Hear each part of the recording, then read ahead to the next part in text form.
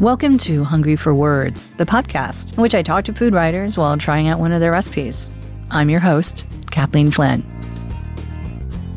Today I'll be talking to Joe Ray, a longtime food and travel writer who co-wrote the book Sea and Smoke, Flavors from the Untamed Pacific Northwest. He wrote it with celebrated chef Blaine Wetzel. In addition to the book, Joe is a frequent contributor to Wired, and his work has appeared in the pages of the New York Times, the Boston Globe, the Chicago Tribune, and on the website Chef Steps. We'll talk about the experience of moving from bustling Brooklyn to a remote Pacific Northwest island in order to work on the book. We'll also talk about the experience of working with a chef as a co-writer and the difficulties of watching a chef make a dish, particularly a complicated one, and translating it into a recipe that a home cook could use. Finally, we'll find out what Julia Child once whispered into his ear at dinner. It's going to be fun.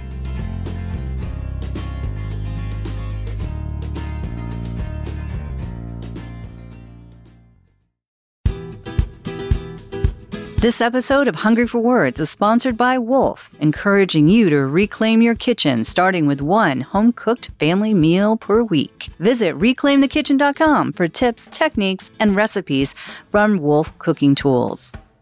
And by our media partner, Foodista.com. Join a passionate community of food lovers at Foodista.com.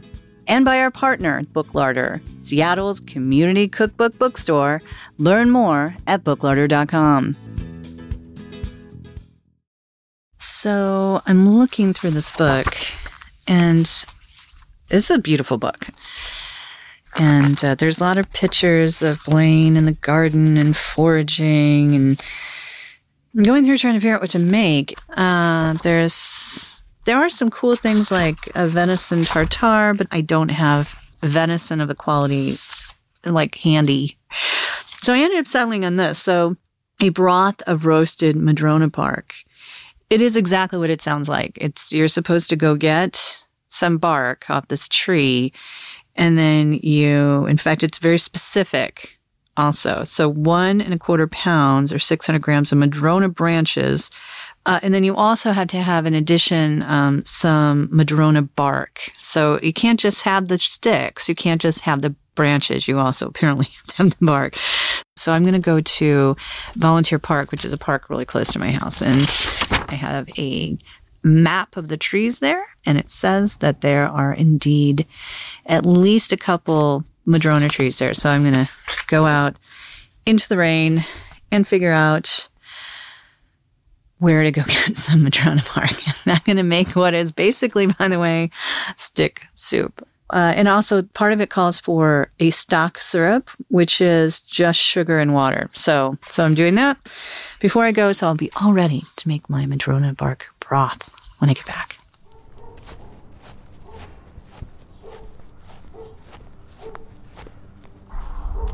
So I actually don't know if this is a madrona bark. I'm not really totally sure. It's red.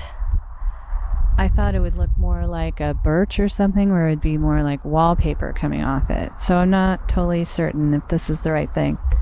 Hey, do you happen to know if this is a madrona tree? No. No, okay. Do you know what a madrona tree looks like? Yes, I do. Uh-huh. There's supposed to be one around here. Maybe it's further up. You can tell because the bark is usually peeling off largely, and so the tree looks very, very smooth, and then there's some bark, and it's very orange colored. Very orange. Okay. Yeah. Okay, great. I'm going to keep looking. Okay, good luck. Thank you.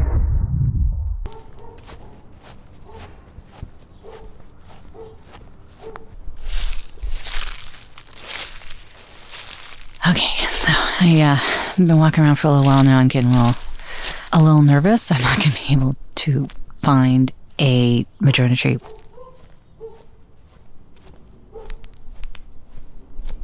Wait, I think I found one. I'm looking at my picture, and this is it. Oh my gosh, this is it. Okay, so I have found a madrona tree. This is really exciting. It is not as peely as I thought it would be. I think I'm going to have to actually take off a couple branches.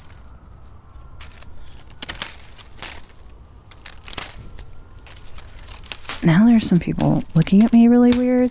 I'm like touching this tree and they're looking at me really funny. So I'm going to try to very clandestinely take this piece of bark off this tree. I mean, I'm in Seattle. People might get really weird about this. Okay.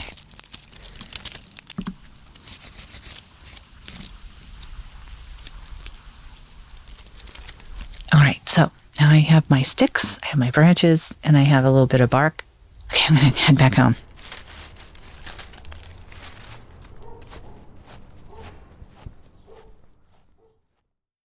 Okay, so I'm back from my odyssey in the park. It took me 6 trees. I think this is Madrona. I'm pretty sure this is Madrona Madrona bark. So I'm pouring some water into a pan. Okay, and I'm adding the bark. So I'm going to let this kind of steep. And there we go. So the Madrona bark has been simmering now. I am going to strain it. It's interesting. It's like this dark brown water. I mean, it's stick water. So that is what I have made. So I'm not going to touch it yet. I'm going to wait and taste it with Joe and see what he thinks. How did you end up working on this book with Blaine? That's a long story. That's okay. This is a podcast. We have time. I was living in Europe. I was looking to move back to the U.S. I knew I wanted to be out here, out in Seattle. When I was out, I have family here. My sister's here, and her family is here. And I ended up visiting her and going up to a wedding on Lummi Island. And I met the owner at the time of the inn, whose name is Riley Starks, who's a fantastic food person. If you live here long enough, you realize all roads eventually lead to Riley.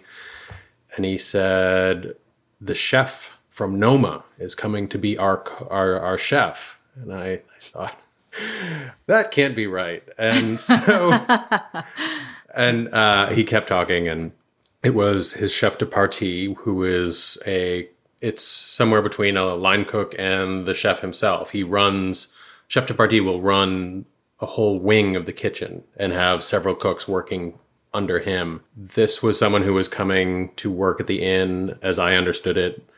A couple months later, I still happened to be around at the time, and was, by luck, the first journalist to go see him. As I kept coming back to Seattle and the Pacific Northwest, every trip I came back, I would go up and check in to see what Blaine was doing up at the inn. And after a couple of years of it, I said, why don't we do a book? And he said, okay. That's a very truncated version, but that's how it worked out.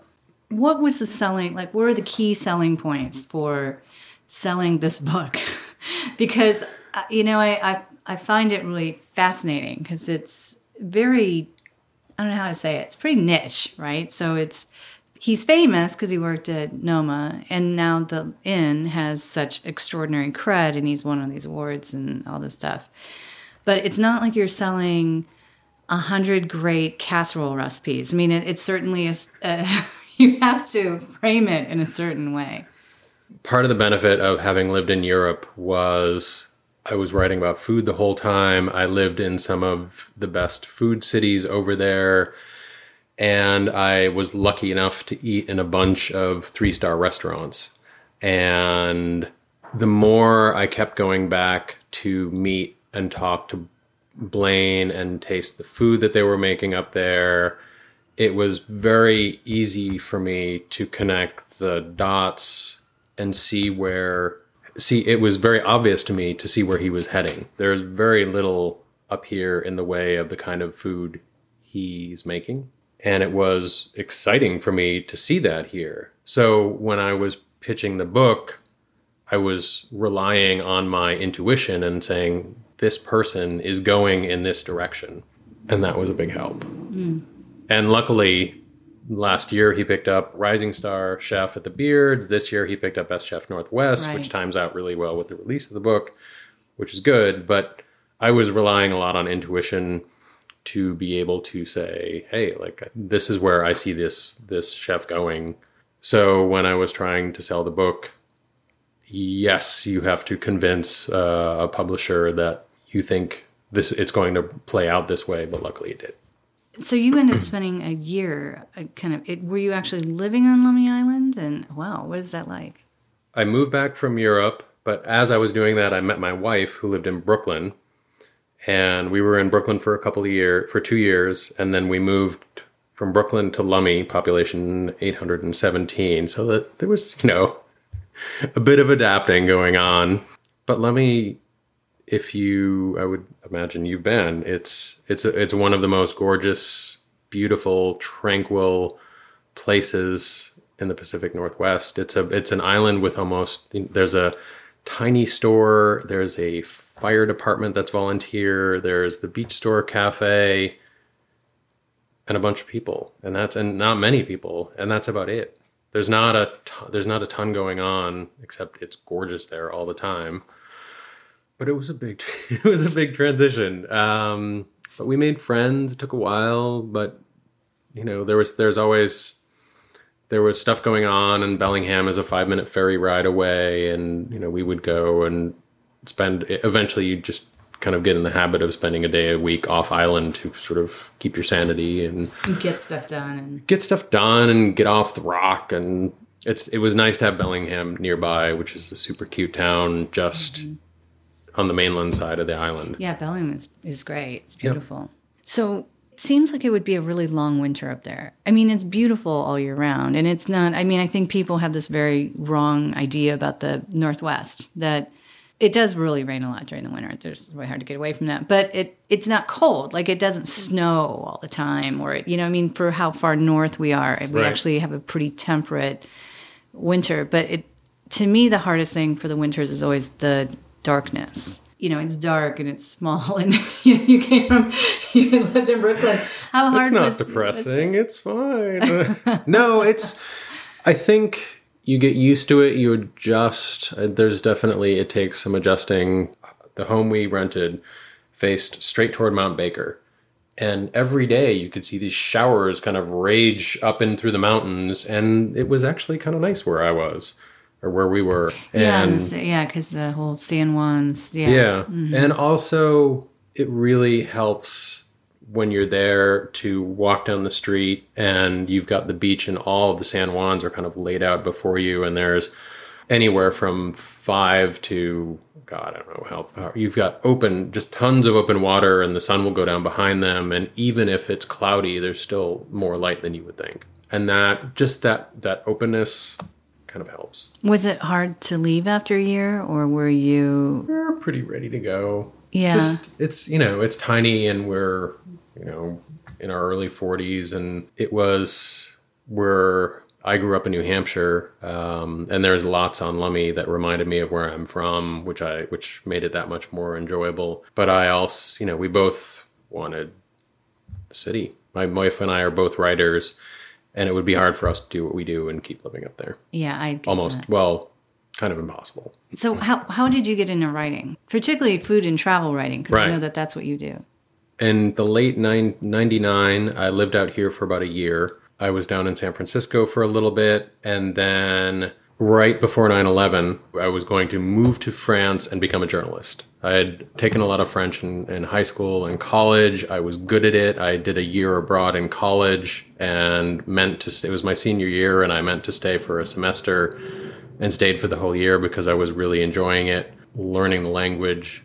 But I didn't really know what I wanted to do. And I spent my 20s kind of trying to figure that out. But while I was still in the US, I started doing some freelance writing. I definitely enjoyed that and felt like I was pretty good at it. But there was just this point where I was just like, I gotta go. And so I had no plan beyond getting on a plane, finding an apartment in Paris where I really wanted to live. And I was going to be a journalist, whatever that meant, which was crazy. Which is it's crazy. Kind of crazy. It is crazy. Kind of. It was a bad idea. I had no plan B. How old were you when you did this? Late 20s, early 30s. Mm-hmm. You've been to Paris, it sucks you in hard. I I remember the day I was supposed to be graduating from college, I was walking along the Seine, and I thought, oh, I'm fine here. I didn't miss it. You know, I there was my whole graduation from college I was walking by myself. It was lovely. I didn't miss going back to Syracuse for that at all.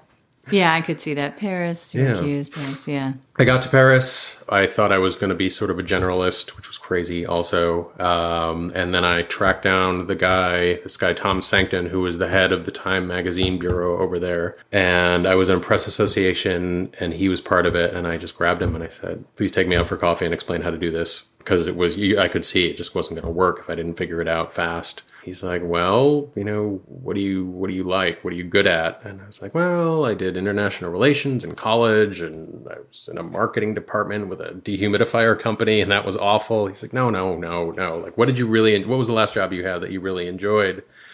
And I had been a cook in a dozen restaurants before, and I loved that, and I missed that. And he looked at me and he said, dummy, you live in Paris. Go write about food. And so I ended up writing travel stories that would end up in travel sections because in the US, because you couldn't get in your car and go, if you were reading the newspaper back in the US, you couldn't just get in your car and go back, you know, go and try out this food. So it would end up in travel sections. But every story I did, I made sure to have one element of it that was about food. So I was in Lisbon one time, and I interviewed this lady who ran the oldest sardine canning company in town. And she was 90, and I almost fell in love with her, like right there on a bench. We started talking about like Jacques Brel, and she started singing a little, and it was just, you know, the kind of the people you meet were the people I met and always wanted to meet were the food people. And having worked in a kitchen, I was also able to kind of see my way around a restaurant kitchen, understand how they worked. I started developing my palate, getting better at like understanding who's doing what well and what's horrible. I ended up getting a friend of a friend was Francois Simon, who I don't know if you've probably seen Ratatouille. So Francois Simon was the food critic for Le Figaro, and it was Anton Ego, the food critic in Ratatouille, was based on this guy Francois Simon, who is known as like the most feared food critic in France. And he asked me to be the English language side of his website. So I wrote my own critiques of restaurants over there on the English language side of his site. And then we'd also translate, like once a week or once a month, we'd translate one of his critiques from French into English. Wow. It was super fun. Cool. It was a good scoop. He was fun to work with. It was I'd see him like, we'd go out and have coffee or lunch every couple months. But I could go and I could talk about whoever I wanted to and say whatever I wanted. And I think he just liked being able to talk to a larger audience. Yeah, and being able to expand beyond just sort of beyond France and the French-speaking world. I can see that. Yeah. Yeah. Interesting. That sounds pretty sweet. Things are good. And what made you decide you wanted to move back to the motherland? It's funny that my blog is called Eating the Motherland because I spent a while in Sicily, but I spent a lot of time in some really, really lovely places. I was in Paris for 10 years, and within that, I spent 2.5 years in Barcelona and like 6 or 8 months in Sicily, which is where a lot of my family lineage is from. But my base was always Paris. And there was this point where all of a sudden, all of my friends moved. And I realized I had one very good friend there, and I would have to kind of start over in Paris again. But at the same time, I wanted to be closer to my family, and it was just time. It just felt like it was time. So I started coming back. I came back to Seattle a couple of times to check it out, which is around when I met Blaine. And I miss it. I miss it every day. But I don't regret the decision.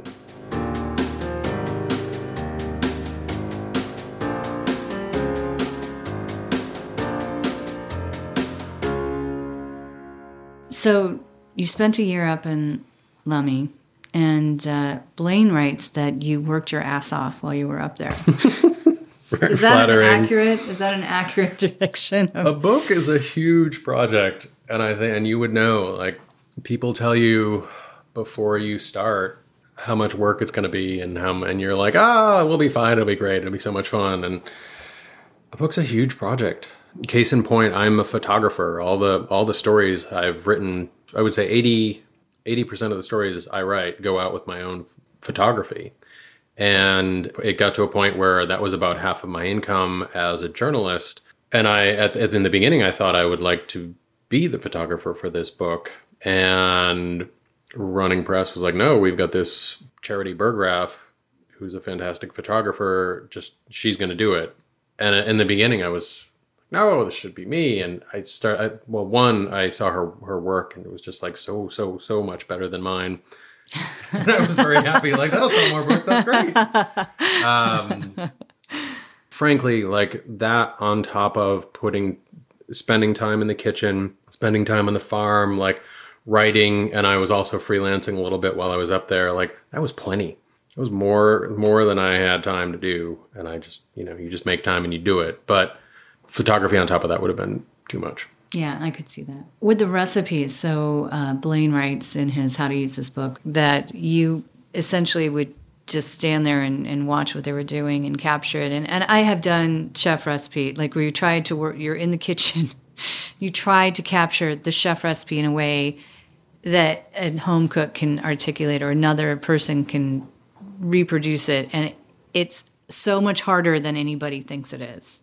It is an insane amount of work. If someone writes a recipe and does a good job of it, you will still need to go through it 5 times with red pens and markers and completely mark it up and refine because there's always stuff you forget. There's always stuff you miss. There's always questions to go back for.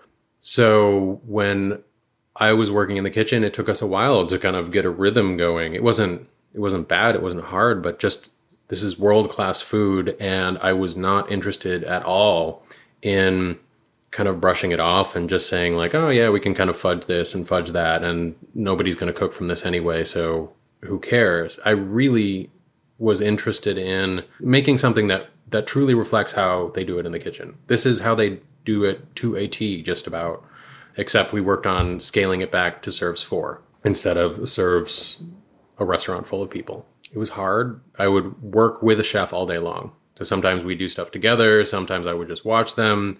But we would stick with one recipe all day long, sometimes 2 days long, just to make sure we got everything from beginning to end. And they're complex enough that there's a lot to kind of see and follow and boil down into something that makes sense on the page. And they are complex. I mean, I have to say, so my first glance of going through the book, I'll open up the book now, you'll get the ambient sound of the book. But I mean, there's sous vide, and then you make a sauce, and then you do this broth, and then you put this thing in, in it, and it's hyper local, I think is the phrase that Blaine uses. So as we are sitting here talking, of course, we can smell the wafting scent of madrona bark. So on page 126, this recipe is called A Broth of Roasted Madrona Bark. And he goes on to talk about how they are beautiful trees, and they grow, I think, only in the Pacific Northwest. But I thought this is not a recipe that someone, say, living in Cleveland could replicate with the exact ingredients, which is not his intent, it seems like. But there are also no substitutions. Like, hey, if you live in the Midwest, you could use. No, I think at that point it's something that will inspire somebody out there. But at the same time, like these are restaurant recipes scaled down for serves 4, serve 6, and they're a lot of work. It's kind of a given, but if you want to make them or be inspired by them, this is exactly what they do. I think it's an interesting book because to me it felt like it opened like a wine. Like the first, like my hint, when I first listened, like when I first sort of got into it, I was like, oh, and then I literally have went back and read this book about 6 times. And wow, thank you. Yeah, well, sure. That's why you're here. It was fascinating.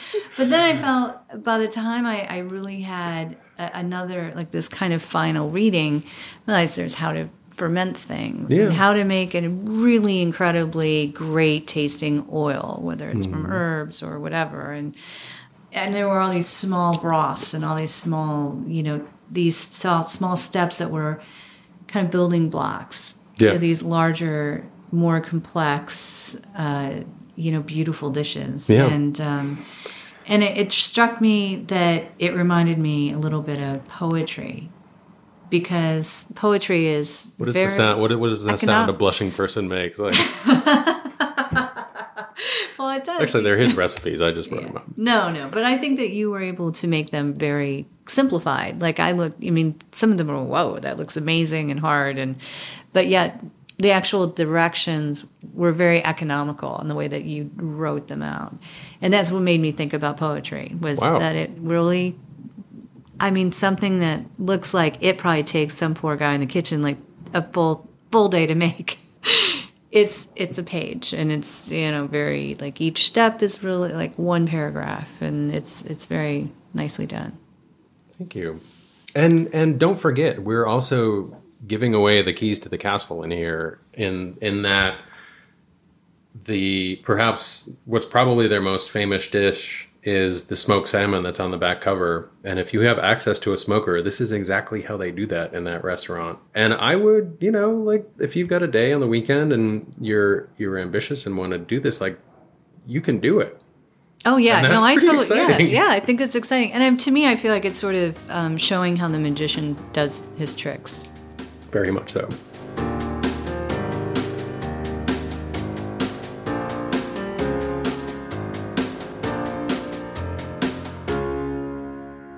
Okay, let's try this bark broth. Is this the only recipe in the book that you didn't taste? I wasn't available when I was there. Oh, got it, right. It tastes pretty good. It does taste pretty good. We shouldn't sound so surprised. I know, but it is bark. It's got almost like a tannic, a tea-like tannicness. Help me here. Tannicness, right? That can be a word. Surely, I'm sure there's some French version of that. It's solid. You You made this from bark. I made this from Bravo! bark. Cheers. Cheers! Right? Seriously, I would totally make this again. This is actually, there's something very sort of. It's got a real umami-ness to it. It's very fall. I think if I did this again, I might also add in just a dried porcini, because it would be nice, because it's Nice. it's earthy because it is in fact earth. It's bark And twig. I literally picked up some of these twigs in Volunteer Park near my house. So I was olive wine. Yeah, let me try that. Okay. What is the wine that we're drinking? I got a Bourgogne Aligoté.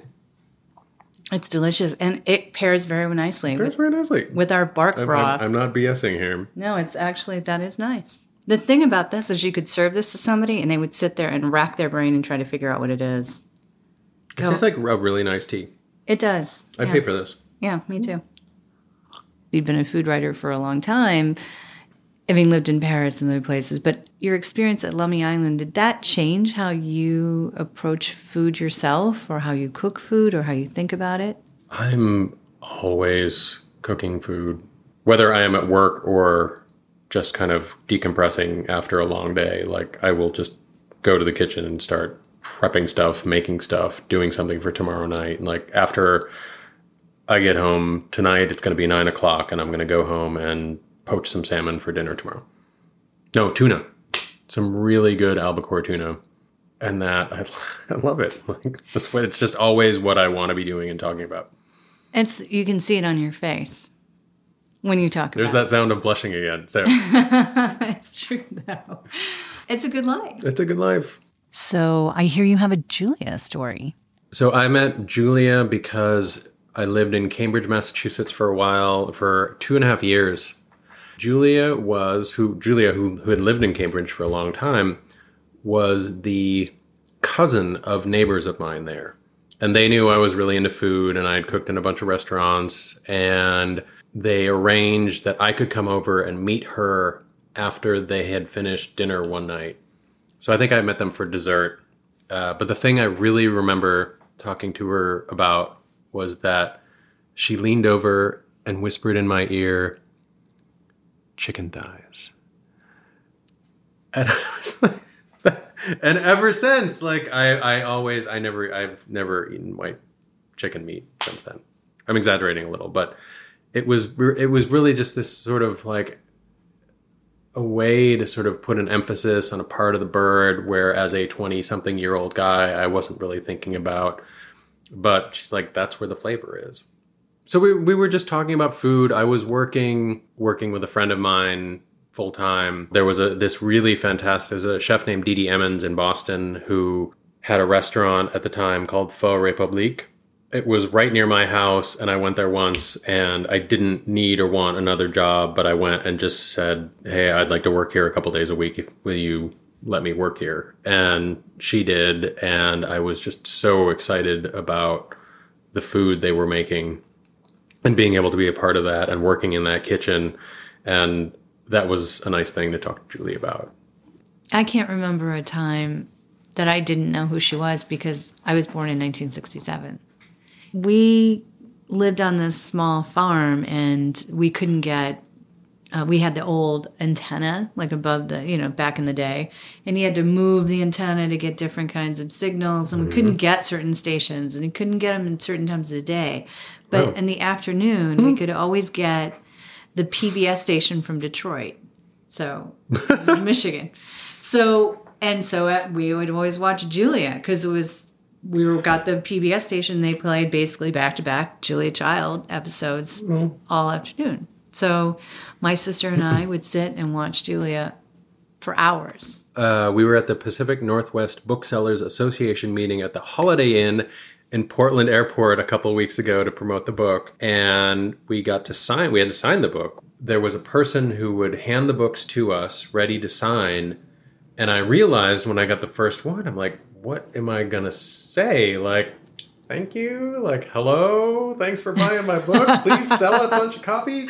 And what came to me was like, bon appetit, which is Julia Child's sort of like sign-off phrase. And I like it because it makes me think of her. It makes me think of my time in France. It just gives me the warm fuzzies. So if you were going to go back to Paris tomorrow, what would be the first place that you'd go? In Paris, I would go see a chef friend named Otis Libert at a restaurant called the Taxi Jaune. And what I like, there's so much to like about that place, but he has a really nice mix of traditional and it's traditional but smart traditional food. But it's right in the Marais. It's a stone's throw from Beaubourg, the Musée Pompidou.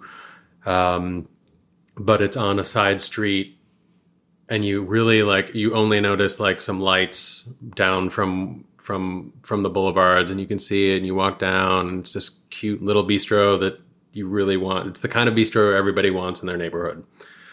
They've got a lovely wine list. He's not afraid to do stuff like horse. Like every once in a while, he throws that on the menu. I'd go see him. But then he does stuff like salmon, he does salmon with a pasta, and that's not even terribly French, and it's fantastic at lunch. It's great. But you can just tell his dad is a coffee roaster in Belgium, and he brings his dad's coffee in from Belgium, even though nobody else in Paris has it. You feel like you're like Le Pichet is in Seattle. Like the place you go when you want to reconnect with somebody and have a really nice conversation, and the food is perfect. That's probably where I'd go first, in Paris. Great. Well, this has been terrific. Thank you very much for having me. Thanks. Thank you.